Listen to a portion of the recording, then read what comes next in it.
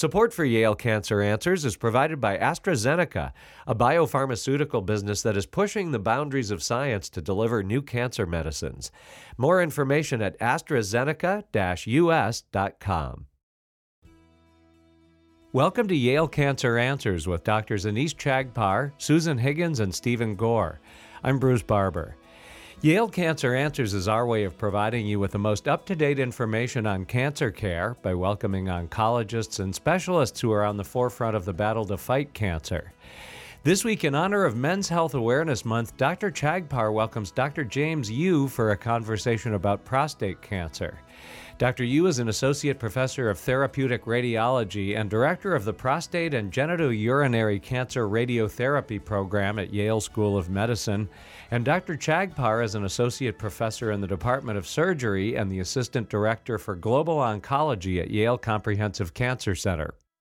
James, we talk about men's cancer awareness, and by far, I think the leading cancer affecting men is prostate cancer. Is that right? That's right. Prostate cancer is the most common solid tumor in men. And so what do men need to know about prostate cancer? Because it seems to me that almost everybody is getting prostate cancer out there. Right. Well, I think that's one of the things they need to know is that it's such a common cancer that obviously it can't all be deadly, because otherwise there'd be people dying all falling over. over left and right, because Yeah. 1 in 6 men are diagnosed with prostate cancer within their lifetime. And the older you get, there's some studies showing that if you're in your 90s, you're more often than not to be walking around with a little prostate cancer. I think what men need to realize is that not all prostate cancers are the same. Most prostate cancers are very slow-moving, to the point that some medical experts don't think they should be called cancers at all. And then there is a subset of prostate cancers that can be deadly and need treatment. And it's differentiating between those that we're working furiously on, but also requires a conversation with a physician. So it sounds a lot like the same story with breast cancer, but the good news is that some cancers, you can pick them up early and get them treated, and that's all there is to say about that. It's important to catch the bad ones, and some of the good ones you don't need to treat. Is that right? Pretty much it? That's pretty much it in a nutshell. The tricky part is a lot of the ones we don't need to treat are getting treated, either because the men or the physicians are anxious about, quote unquote, letting a cancer go. And a lot of the ones that we would have loved to have treated earlier when it was in the curable form are spreading beyond our ability to cure. And that's the continuing work being done, trying to figure out, who's the wolf and who's the sheep within the prostate. So let's talk about screening, because it seems to me that a lot of this has to do with trying to pick up cancers early. And the second part is figuring out which ones are the bad actors and which ones aren't. Right. So who needs screening? When does screening start? How often do we do screening, and with what? Right. So generally, the folks that need screening are the people who are going to live at least 10 years from now. So everybody pull out your crystal ball, right. Look in there and see whether you're going to live for 10 years. Right. Okay. That's exactly right. It's a very tricky thing to decide. But, men who are generally in good health, and most guidelines say, men in the age of 55 to 69 should be screened. Now, there are some guidelines that push that even earlier, up to 40 even, as young as 40 years of age, requiring screening if they have a family history of prostate cancer. And that's not your great uncle's cousin. That's, a brother, a father having prostate cancer. Even if your brother or father got prostate cancer when they were in their 90s? Well, that's a good point. I would say if your brother or father got prostate cancer in their 90s, perhaps that doesn't count as strong family history. That just, is having an old man in your life. Yeah. Or being of African-American ancestry is an indicator that you may have aggressive prostate cancer. And so the American Urological Association is actually pushing those men age 40 and up to get screened provided they can have a conversation with their physicians after screening about what it means to have an elevated PSA, what is the likelihood of having disease you don't really need to treat, and being comfortable with having a diagnosis of prostate cancer but not undergoing treatment for it. So in terms of screening, are we talking about PSA, or are we talking about just a digital rectal exam, or are we talking about both, or are we talking about, all kinds of fancy, MRIs and ultrasounds and Right. 3D imaging and... In present day, we're talking about a digital rectal exam and a PSA blood test. That's what we're talking about as the standard of care screening. Now, sometimes the PSA misses a prostate cancer that the digital rectal exam will pick up, and sometimes the digital rectal exam misses something that the PSA will pick up. So right now we have to do both. So you have to do both. Right. And how often do you do that? Well, that's a good question. I think yearly or every other year would probably be sufficient, in my opinion. I think at present most people are doing it yearly. And so if you're in your 40s, they're really only recommending that for African American men or those who have a family history. According to one guideline, right. And if and other guidelines, like the U.S. Preventative Services Task Force, says no, start at age 55. Regardless of your family history Right. or your race or ethnicity. Right. And they're not even saying start at 55. They're saying talk about it at 55. It's no longer forbidden. In 2012, the task force finalized their guidelines and gave PSA screening a don't do recommendation. And recently they're reevaluating that, and publicly they came out and said, look, we're reevaluating this for public comment. Now we're considering and likely going to change it to talk to your physician about it, age 55 to 69. And so when they said, don't do, and now might, kind of soften the edges a little bit, okay, well, maybe talk to your doctor, but don't necessarily still do. Why is that? Because a lot of the general public, and I think a lot of our listeners, are sitting there saying to themselves, excuse me, we have talked for a long time about the value of picking up cancer early. Doesn't PSA do that? Right. So that it speaks to the complexity of evaluating screening and proving that the screening saves lives. Okay, so does it? Based on a randomized trial in Europe, we think it does. The randomized trial in the U.S. did not show that screening saved lives, but there's been a lot of criticism of that study because the arm that was supposed to not be screened was in reality pre-screened. So it was a very messy trial to interpret. So a lot of us are taking away from that, well, there probably is a survival benefit, and the study here in the States was flawed. And so, in general, even though the USPSTF has said don't do a PSA and is now saying, well, maybe we'll adjust that and say talk about a PSA if you're 55 or older, are most oncologists and most urologists saying get screened? Yes, I think most are.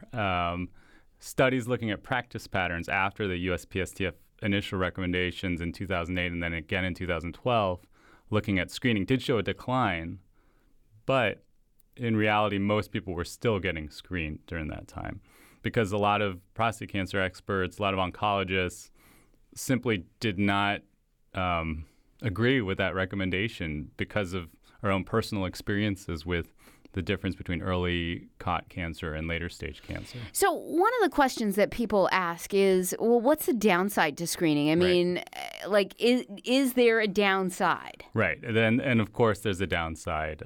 If you get diagnosed with a prostate cancer that doesn't need treatment, or perhaps you could watch for a couple years, but then you do decide to get treatment unnecessarily and you suffer harm from that treatment, then the screening has caused you harm down the line. And that is one of the reasons why the USPSTF and people who came out against prostate cancer screening were, in favor of holding back screening. It's these downstream effects that can occur. And so it really is the treatment that resulted from the screening. Right. But that goes to your initial point about not all prostate cancers need treatment. So even though you get screened, really, if you get screened, the positive shouldn't be, I've got prostate cancer. The positive should be, I've got a really bad prostate cancer that requires treatment. Because if I have a prostate cancer, it may be that I have a prostate cancer that I can just sit on and watch and, get checkups, and I might be just fine. But I'm having the screening to make sure that I don't have one that is going to kill me. Right. So people are trying to insert another step between PSA screening for any prostate cancers and treatment, is that then there's another level of diagnostic test to tease out aggressive or clinically relevant prostate cancer. And there's all sorts of companies in that space trying to market their particular molecule as being an indicator for higher risk disease. You can also try imaging the prostate and before the biopsy. And then there's many people after the biopsy, right, when you actually have that biopsy prostate tissue, trying to differentiate the actual prostatic tissue histologically or under the microscope for the listeners who aren't familiar with the medical terms, trying to tease out the aggressive prostate cancers at that point. So there's multiple steps along the way, pre-screening, post-screening, pre-biopsy, post-biopsy, that you can insert a test, a genetic test or something to try and figure out who's the aggressive prostate cancer and who's not. Ultimately, the true arbiter of whether it's an aggressive cancer or not is going to be to take the whole prostate out and look at it under the microscope, or time. Time will tell. And the treatment that you gave, didn't work, and the cancer became metastatic. So we're working very hard to try and, figure it out before you have to take the prostate out. Yeah. Or radiate it, of course. Yeah. So, because I can just imagine a lot of our male listeners out there just rolled their eyes and said, my choices are either take the prostate out or wait for this thing to spread, really? Right. So let's go back a step to the screening part. I just want to tease out a couple of key pieces so that both I and our listeners are clear.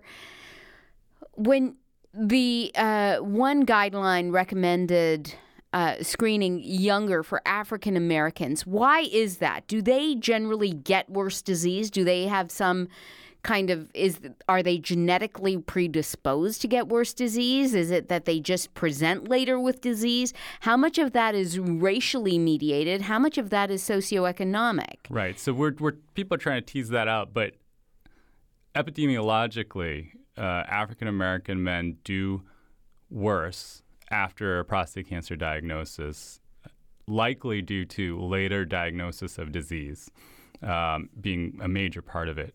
And there may be more aggressive histologies also, more aggressive under the microscope types of cancer that are more prevalent in African American men as well. Because of that, because African American men are doing worse, one of the ways that we're trying to improve that is to catch the disease earlier. And some people argue for more aggressive therapy, using more, for example, androgen deprivation therapy in combination with radiation and things like that. But because we can't, turn back the clock and improve outcomes for people years ago, we're trying to diagnose those cancers earlier. Okay. Well, we're going to learn more about prostate cancer, both in African American and all other men, as soon as we return from a short break for a medical minute. Please stay tuned to learn more information about prostate cancer with my guest, Dr. James Yu. Support for Yale Cancer Answers is provided by AstraZeneca, working side by side with leading scientists to better understand how complex data can be converted into innovative treatments. More information at AstraZeneca-US.com. The American Cancer Society estimates that more than 60,000 Americans will be diagnosed with head and neck cancer this year. Although the percentage of oral and head and neck cancer patients in the United States is only about 5% of all diagnosed cancers, there are challenging side effects associated with these types of cancer and their treatment. Clinical trials are currently underway at federally designated comprehensive cancer centers, such as Yale Cancer Center, to test innovative new treatments for head and neck cancers. In many cases, less radical surgeries are able to preserve nerves, arteries, and muscles in the neck, enabling patients to move, speak, breathe, and eat normally after surgery. This has been a Medical Minute, brought to you as a public service by Yale Cancer Center and Smilow Cancer Hospital at Yale, New Haven. More information is available at yalecancercenter.org. You're listening to WNPR, Connecticut's public media source for news and ideas. This is Dr. Anees Chagpar, and I'm joined tonight by my guest, Dr. James Yu.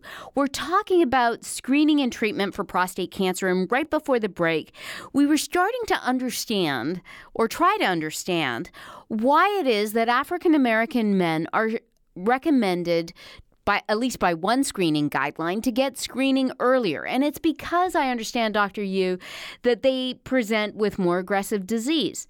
What I'm wondering is, if you took a group of African American men and a group of Caucasian men, let's say, and they had exactly the same screening, they went for their screening starting at whatever age they're supposed to start, and they got exactly the same screening, and they had exactly the same other health status, nutrition status, education, insurance, overall socioeconomic status.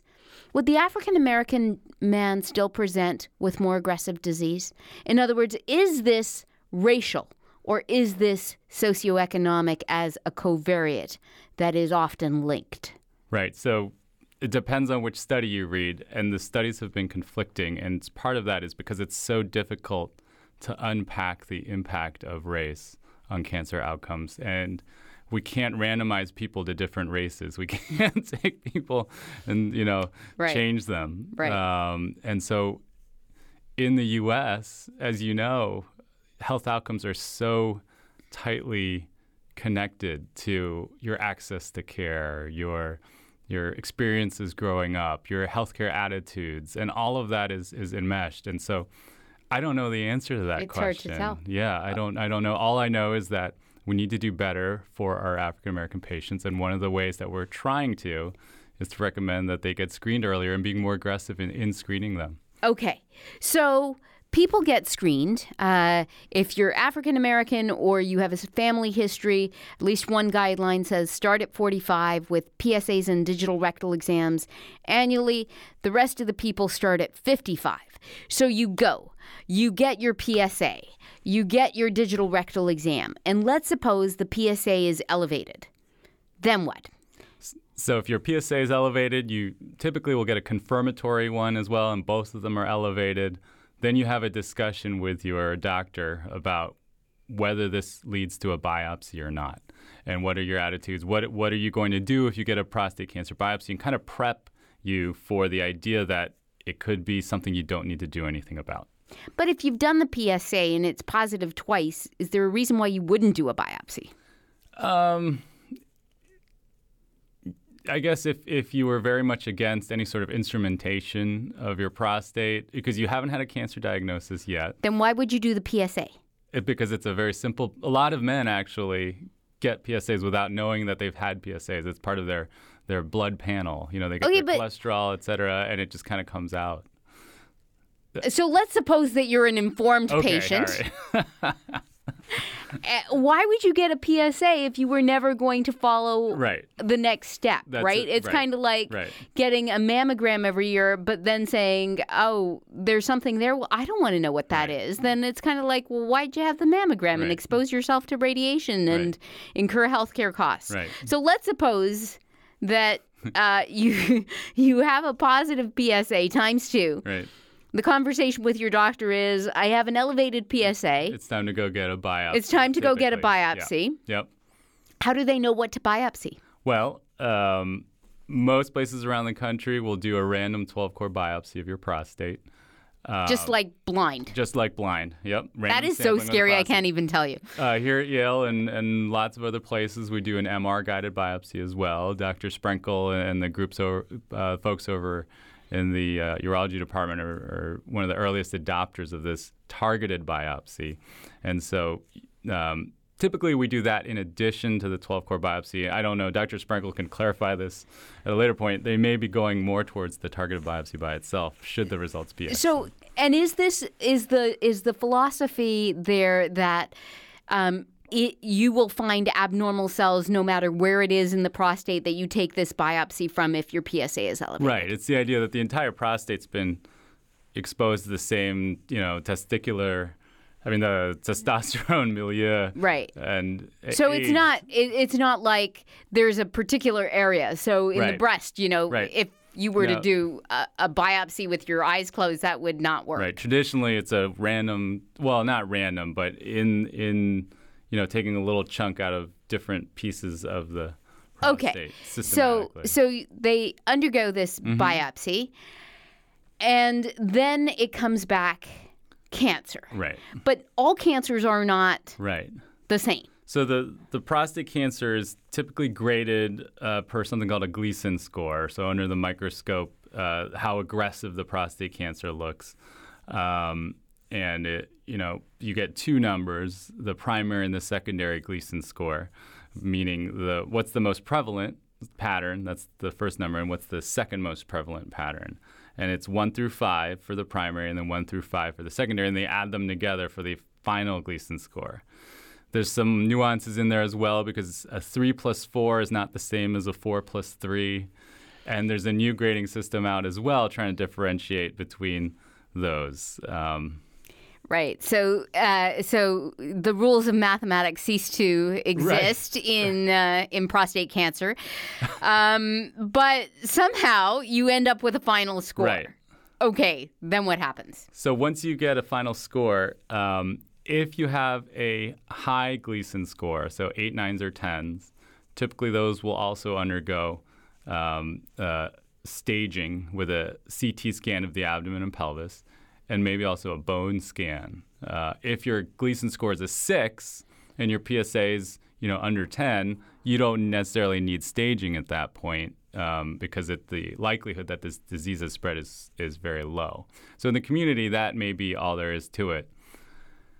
There may be a role for MRI as well to look at the prostate and see how far outside of the prostate any cancer has gone. Now, MRI has not disseminated completely throughout our listening universe, but we're doing that more and more here because it is useful for staging the prostate in an even more granular way than just the CT scan.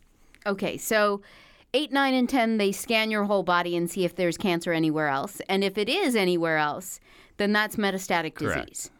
And you don't want to be there. Right. You would rather be in localized disease. Right, and the vast majority of prostate cancers are localized.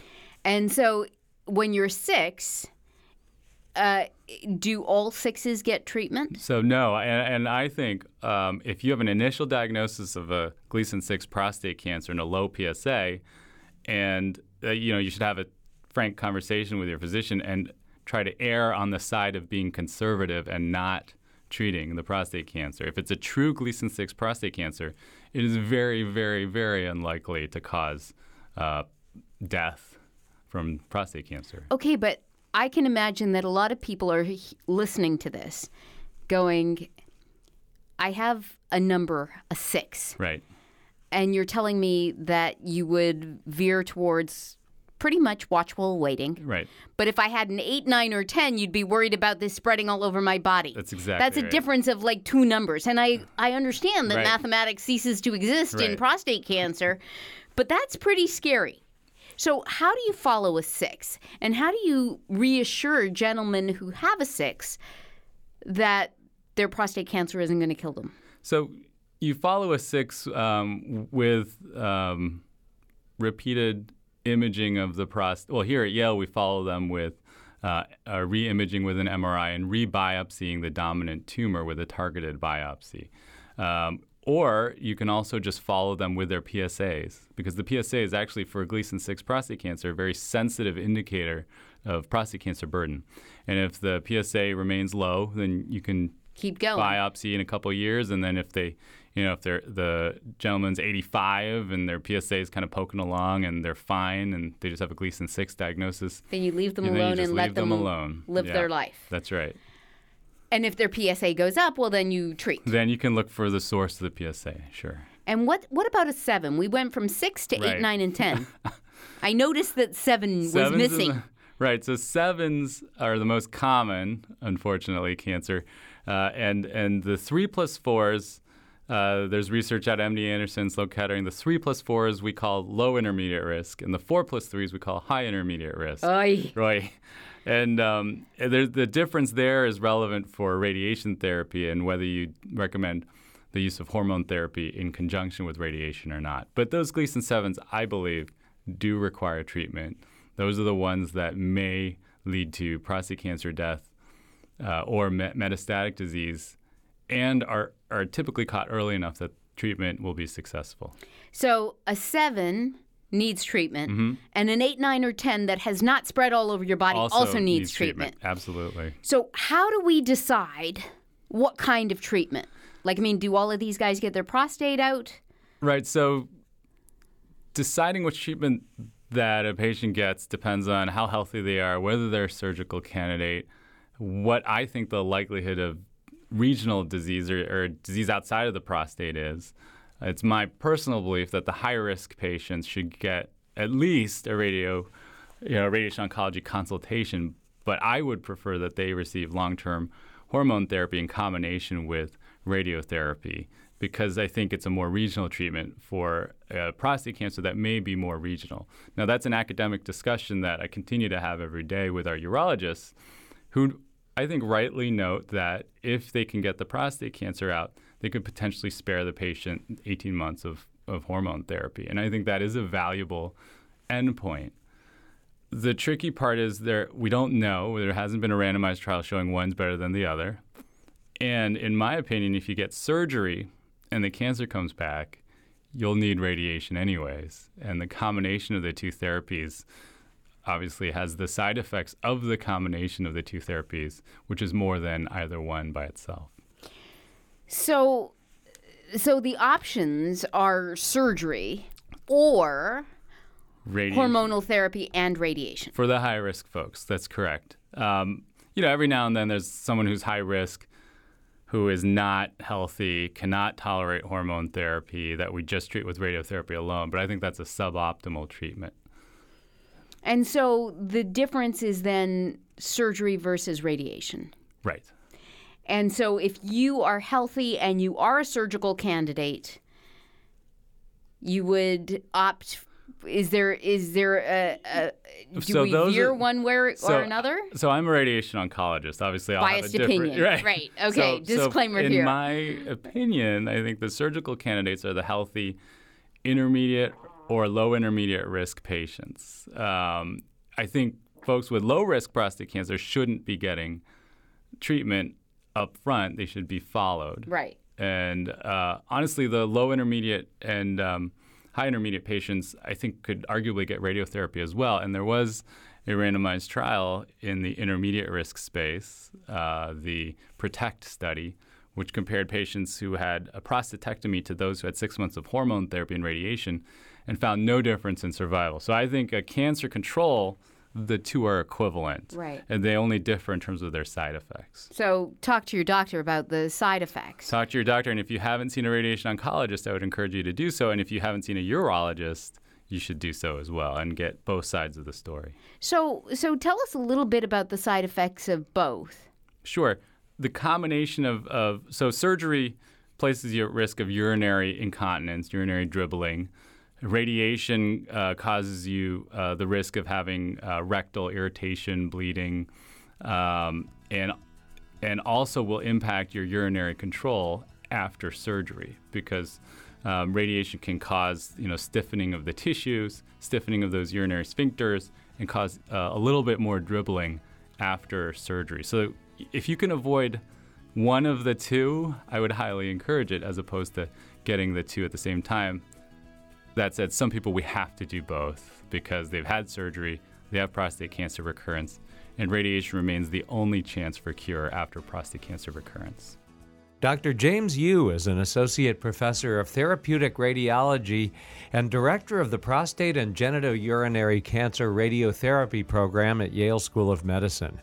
If you have questions, the address is canceranswers@yale.edu, and past editions of the program are available in audio and written form at yalecancercenter.org. I'm Bruce Barber, reminding you to tune in each week to learn more about the fight against cancer here on WNPR, Connecticut's public media source for news and ideas.